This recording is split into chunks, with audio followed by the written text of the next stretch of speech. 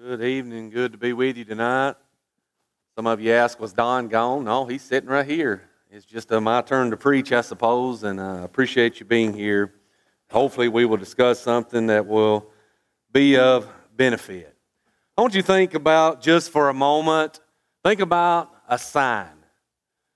I like to collect signs, and I know some of the rest of you do. Just think about a sign, and when you see that sign, it puts you in mind of maybe certain things. If you saw these two golden arches, I don't have to put what it is up there, do I? You know what it is. You know exactly what it is. You know where it is. You know why, all the things that goes along with the restaurant that those golden arches represent. If I put this picture up here now, I'm not real good with all of those, but I think probably most people would know what those things mean. If you see the little green lady up there on top, I hate coffee, want nothing to do with it, but you know that has to do with coffee, right? You know that that's a place you go and you buy something that's way overpriced for what it is. My daughter does that a lot, and I pay for it, so I buy expensive coffee. But you understand what those things are. A MasterCard, the little swoosh, that's talking about shoes. You can buy all kind of shoes. You can buy gas if you see the Shell. And Target, again, I think Target should be outlawed too. It's where you ladies spend a lot of money. But all those things, you just see a picture of something, and it puts you in mind of something. Well, I want us to think about something else that a picture, a visual may do. Back in the war, maybe a lot of you have seen this picture of the soldiers raising the flag at Iwo Jima.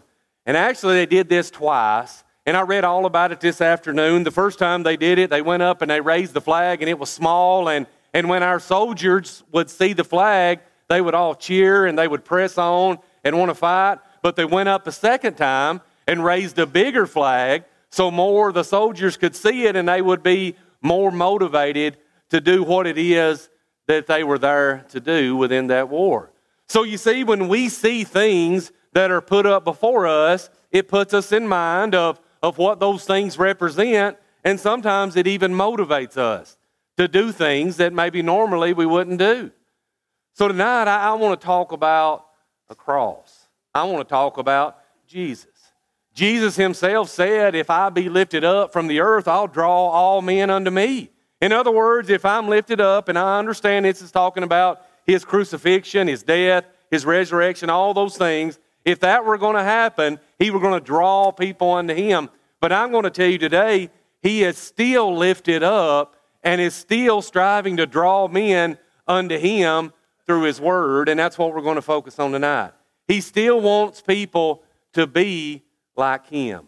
Tonight, my lesson title will be God's Banner. I appreciate Peyton reading the scripture tonight from Isaiah chapter 11, and if you want to be turning, that's where we're going to spend all of our time tonight. Isaiah 11, the first 10 verses. We're going to talk about Jesus. I found this picture in Exodus chapter 17, verse 15. The Bible says Moses and the people there, they defeated the Amalekites. And once they defeated those people, they built an altar there, and they named that altar, "The Lord is my banner." And again, it was a reminder of what God had done for them and what God could do for them. Jesus himself is compared to the brazen serpent that was lifted up in the wilderness, and he says as much in John chapter 3, and he says, I'm just like that brazen serpent. I'm lifted up that the people can see and they know what it is they need to do. In Isaiah chapter 11, it is prophesied that Jesus is indeed the banner to God's people.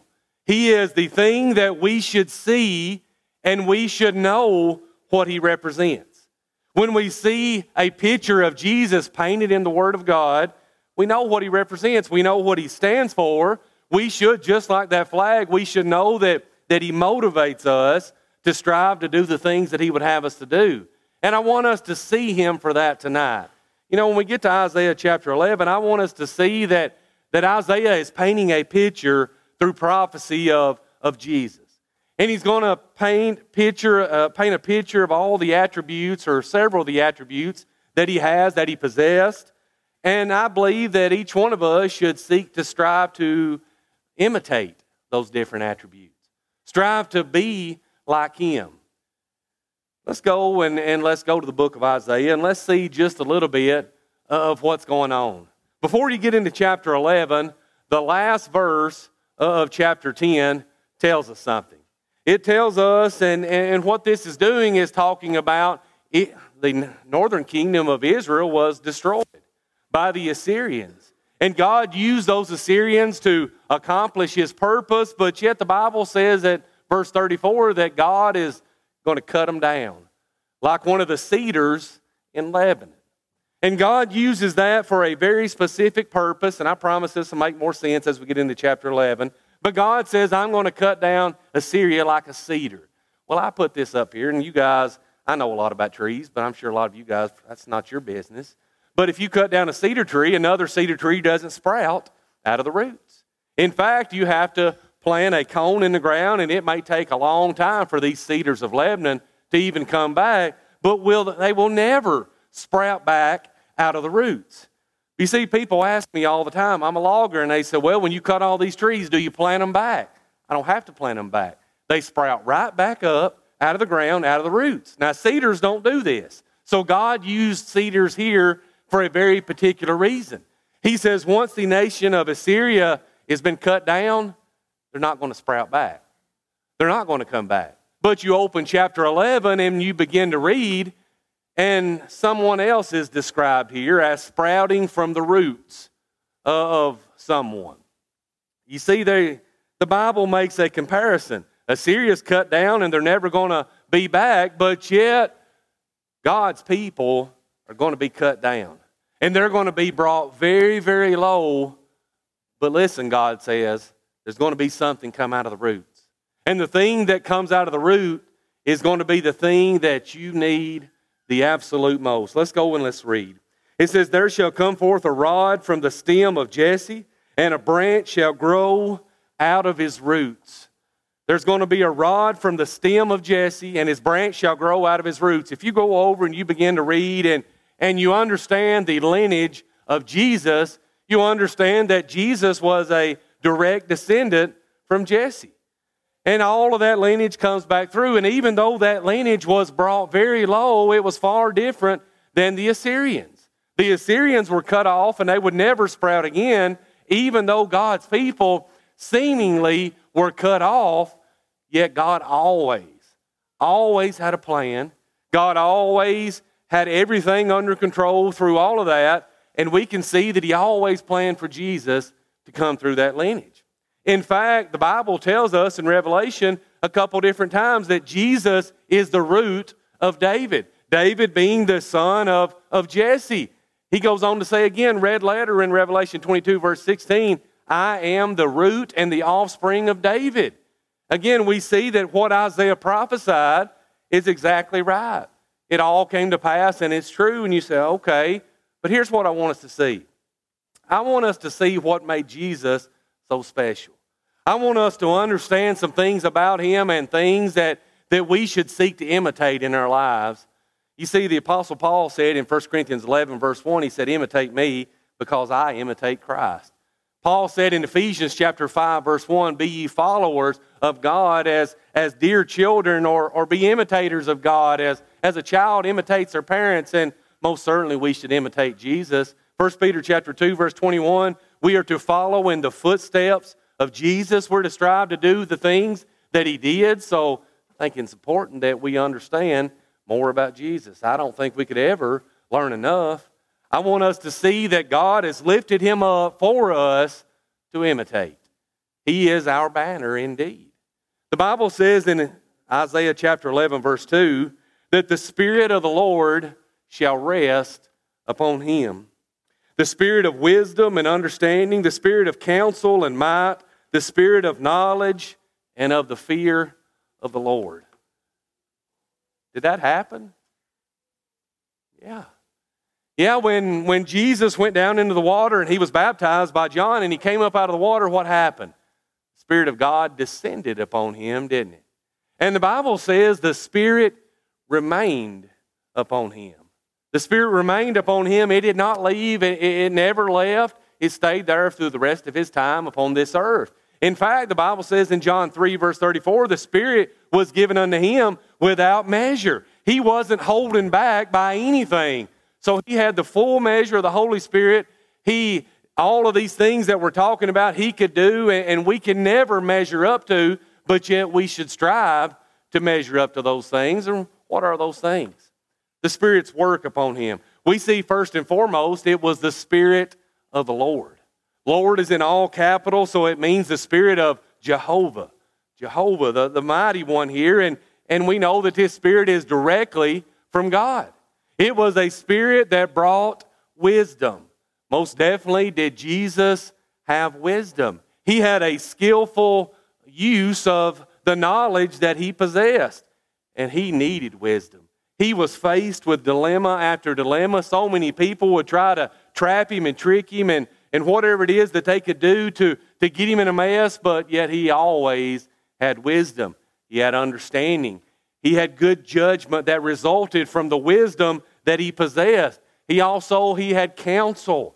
He was good at giving counsel. In Isaiah chapter 9, verse 6, the Bible says, "Behold, unto us a son is born, a child is given," and he's going to have some different names, right? He's going to be the everlasting Father, the Prince of Peace. He's going to be the mighty God, a lot of different things. But one of those things was he's a counselor.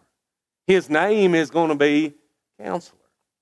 Most definitely could he do that, and he did do that. He had a spirit of might. He had an ability to make things happen. He was always working hard to make things happen. He wasn't timid. He had knowledge, the spirit of knowledge. Hebrews chapter 4, verses 12 and 13, the Word of God, it's a discerner of the thoughts and the intents of the heart. He had knowledge of us. He had knowledge of everything about us, everything about God, because he was a man come from God. Also, the Bible says he had a spirit of fear, deep reverence and respect for the one that he came from. Well, what about us? What if we seek to imitate those things? Can the Spirit of God rest upon us today? Well, not in the same way that it did Jesus, because you see, the Spirit works in a different way today. The Spirit today works through the book that you've got in your lap. The Word of God is given through inspiration. So the Bible that you've got in your lap is the way the Spirit works today. Can the Spirit still rest within us through the Word of God? I believe absolutely so. In Luke chapter 8, verse 11, the Bible says the seed in the parable is the Word of God that Jesus spoke about, the sower going forth to sow seed. And in 1 John chapter 3, verse 9, the Bible says, "Whosoever is born of God does not sin." Why does he not sin? Because the Bible says, because the seed remaineth in him. The seed remaineth in him. He's not a person that walks in a sinful lifestyle. In fact, he's a person that walks in the light, and the blood of Jesus continually cleanses him. But I want us to notice something. Once the Spirit of God in a miraculous sense fell upon Jesus, it remained upon him. It didn't leave. What about when the Word of God comes in contact with our heart? It should never leave us. It should remain with us for all of our days. What about as a Christian? Do we need wisdom? Absolutely we need wisdom. Where do we get it? Well, James says that we ask of God and He'll give it to us. Where else can we get it? We can open this book in front of us and we can gain wisdom. We can gain understanding, the way to make better judgment calls on things. We can learn to give counsel through the Word of God and all of the knowledge, the advice, the wisdom, all the things that it gives. We can learn that we are to be a people of might. God's not given us a spirit of fear, but a spirit of power, right? Jesus was not a timid person, and as a Christian, we should not be timid people. So you see, all of these things can still fall upon us. Knowledge, we get knowledge through the Word of God. We let the Word of Christ dwell in us richly with all wisdom, Colossians 3:16. And most definitely, we should have a spirit of fear within us. The fear of God is the beginning of knowledge. The fear of God is the beginning of wisdom, all of those things. We should have a deep reverence and respect for God, and we learn that through the banner that is standing before us, and that is Jesus. What about the way Jesus dealt with people? Let's go to verse 3 through 5. It says, "His delight is in the fear of the Lord. He shall not judge by the sight of his eyes, nor decide by the hearing of his ears. But with righteousness he shall judge the poor, and decide with equity the meek of the earth. He shall strike the earth with the rod of his mouth, and with the breath of his lips he shall slay the wicked." Oh, what life would be like if we were more like Jesus. Think about that just a second. The Bible says his delight is the fear of the Lord. Do you realize the kind of man or woman that God is looking for, according to Psalms 1 verse 2, is the man whose delight is the law of the Lord. And he meditates on it day and night. As a Christian, my delight, your delight, should be upon God. Jesus' delight was in the fear of the Lord. He delighted in pleasing God and doing the things that he would have him to do. And you and I, we should seek to imitate that. Notice how he treated people. He shall not judge by the sight of his eyes, nor decide by the hearing of his ears. Now, Jesus had a particular skill set that you and I don't have. He knows our hearts. I don't know your hearts, do you? But what if I did a better job of not making judgment based solely upon what I see? What if I did a better job in my life in not making a decision solely upon maybe something that I hear? You ever see something and maybe you thought you saw something that really wasn't there? I'm not talking about a ghost or anything like that. I'm talking about you think you see something, you think you are able to make a decision on something, and what you saw was not really what you thought you saw. You ever heard something about someone and maybe you made a decision in your life based upon what you heard, and later on you realized that what you heard was not right? You see, Jesus looked at people differently than we do. And we need to learn to do that, especially with each other. You see, all of this in Isaiah chapter 11 is getting us to the place that Jesus is holding up that banner for us, and he expects us to live in peace and harmony with each other. And we're about to get to that. But if we could only learn to control our eyes and to control our ears. We sing the kids song, don't we? Be careful, little eyes, what you see. Be careful, little ears, what you hear. Little feet, where you go. All those different things. You see, Jesus was different than us. By righteousness, he judged the poor, and he decided with equity for the meek of the earth. Jesus was not like other leaders. A lot of leaders during this time period, and even in today's time period, they treat certain people as they are less than them. Jesus never did that. You see, sometimes as Christians, we have a tendency to do that very thing. Sometimes we feel like we are better than other people. Sometimes there is a problem with spiritual elitism. I was asked to go and speak at a place last month, I believe it was, and was asked to talk about the repentance of Peter. Peter was quick to repent. You realize the best thing that ever happened to Peter in his life was he denied the Lord. Some of you say, you're crazy. What do you mean? Peter had a problem. Peter had a problem. He thought he was better than everybody else. He thought he was the best apostle, and everybody would falter but him. Peter needed to be brought down a notch. You see, Peter thought he was better. And sometimes as Christians, we think we're better than other people, but Jesus is not like that. He is a different person. Jesus would associate with anyone and everyone, and he didn't care what their social status was. He didn't care what was in their bank account. He didn't care if they had done bad things in the past. And you see, so many times in our life, we put so many stipulations on who we are willing to accept or not that we push people out. Jesus didn't do that. He never did that. Jesus could use anybody, and Jesus loved everyone.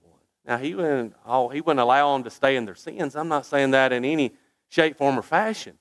But Jesus was not a person that looked down upon other people because of maybe what they did or what they didn't have in this life. As far as him striking the earth with the rod of his mouth and the breath of his lips, he slayed the wicked. Jesus was powerful in his preaching and his teaching. Jesus was not ashamed to say what God sent him to say. And as a Christian, I need to be like that. I need to never be ashamed of him and his word, and I need to be willing to stand up and to speak out on the things that God says that I should do that upon. He says, righteousness shall be the belt of his loins, and faithfulness the belt of his waist. The very center of his being, the whole center of his life was righteousness and faithfulness. Righteousness, according to, we're learning this in Family Bible, our Psalm 119, 172, all of God's commands are righteousness. So the very center of his being was doing what God would have him to do. The very center of his being was being faithful unto everything that God would have him to do. You and I, the very center of our being, the very center of our lives should be those very things. Doing what God would have us to do, pleasing him. And sometimes I'm ashamed to say that's not the center of my being. Sometimes that's not the center of my life. Sometimes that's in the back burner. I need to work on that. Then you get to verses 6 through 9. And when you get to verses 6 through 9, you've got some, kind of almost sounds weird. We're going to talk about a lot of different animals. And we're going to talk about little kids playing with snakes and sticking their hands in snakes' dens. And you think, wow, what in the world? And you read commentaries and people are all over the place. But we're going to take it in its context. We're going to take it for what Isaiah and God, through inspiration, would have us to understand. He says, the wolf also shall dwell with the lamb. The leopard shall lie down with the young goat. The calf and the young lion and the fatling together, and a little child shall lead them. The cow and the bear shall graze. Their young ones shall lie down together. And the lion shall eat straw like an ox. The nursing child shall play by the cobra's hole, and the weaned child shall put his hand in the viper's den. They shall not hurt nor destroy in all my holy mountain, for the earth shall be full of the knowledge of the Lord as the waters covers the sea. And you might think, what in the world is that talking about? And you're going to go and you're going to read a lot of different commentaries, and people are going to say this is going to happen during the premillennial reign. And he's going to bring all the creation, and every bit of the creation and all these creatures are going to get along. And if you think that, you've taken all of this and not allowed it to mean what he would have it to mean. Why would we take this to be literal? Is Jesus really a rod and a branch out of a root? Is he really all of these other things that we've used to describe in this prophetic language? No, you see, he's using language to try to get forth a message unto us. And the message is there's peace and there's safety in him. You realize in Hebrews chapter 6, verse 18, the Bible describes Christians as people who have fled for refuge, and they flee for refuge in Christ. You see, the cities of refuge in your Old Testament Bible were places of safety that people that had committed a crime could flee to, and as long as they were in that city of refuge, they were safe. You realize in him is a place of peace and safety? Do you realize in John chapter 10, verse 16, that Jesus says he's got other sheep? During this time period, it was only the Jews. But he said, I've got other sheep that are not of this fold, but there's going to come a time I'm going to bring them all together, and they're all going to be one. If you're all one, there's peace. There's peace. What about as Christians? Should we have peace and safety in him? Jesus says everybody's going to know whether or not we are his people by the way we treat each other. So let me ask you something. What causes 95% of the problems within a church? Within people? It's usually personalities, right? It's usually personalities. We've got different ones. If we go around the room, we've all got different personalities. We've got different strengths and weaknesses. But yet, I believe that God here is prophesying that within his church, within the body of Christ, we should be able to come together regardless of our differences. You see, if you read verse 6 again, the wolf shall dwell with the lamb. Now, if we were honest, now I'm not going to ask anybody, but do some of you possess, some of us, let's not say you, some of us, are our personalities more like a wolf or more like a lamb? You ever considered that? Or some of us, are we more aggressive? Are we more standoffish? Are we more maybe opinionated and maybe sometimes haughty? And are some of us very meek and lowly and would never say anything to anybody? You see, we're different, right? We're different. But even though we are different, can we still be together? Yeah. You See, that's what Jesus wants us to understand. He says in His church, amongst His people, even though we are maybe totally different on opposite ends of the spectrum when it comes to our personalities, we should still be able to dwell together. A leopard lying down with a young goat. You see, a wolf and a lamb in the realm of nature, they are mortal enemies, if you will. The wolf wants to kill the lamb. What about the leopard and the young goat? Well, that leopard, he wants to eat the young goat. And they're not going to dwell together. The calf and the young lion, are they going to dwell together? Are they going to be at peace with each other? No. But Jesus says in symbolic language, in His church, regardless of your personality, no matter how strong, no matter how weak, no matter how blunt you may be or how timid you may be, no matter how positive you may be or how negative you may be, if you're in Christ, you're a Christian.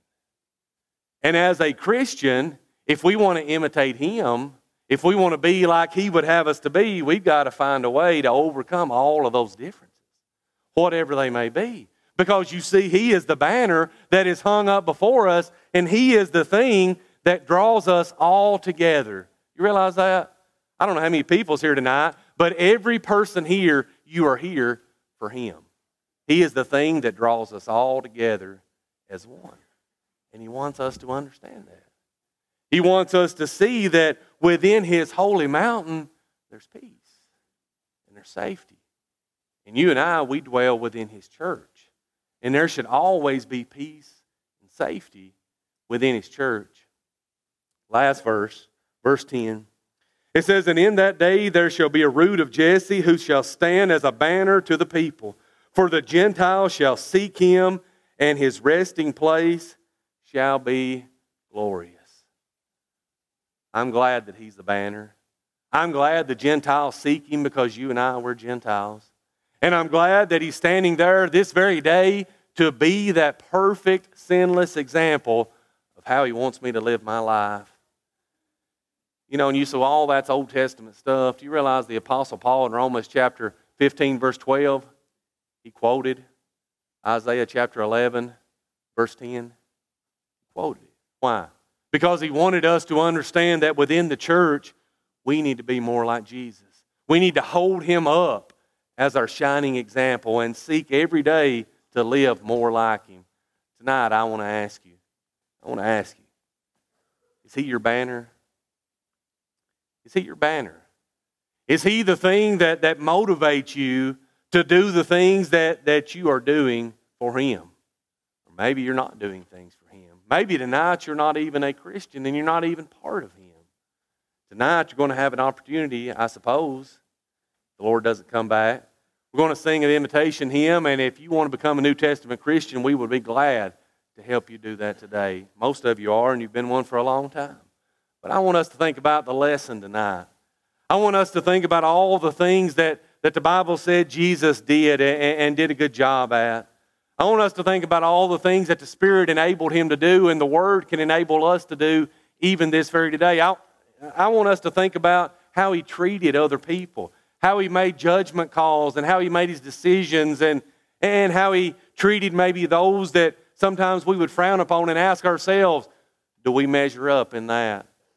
I want us to ask, do we get along regardless of differences in opinions, differences in personalities, or do we allow those conflicts to control us? You see, Jesus says in His holy mountain, those things aren't there.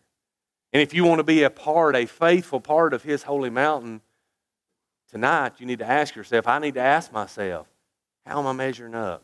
Isaiah chapter 11, those first 10 verses, there's a lot of meat there, and we just barely touched it. But tonight, if there's something that caused you to want to respond, why don't you come while together we stand and sing?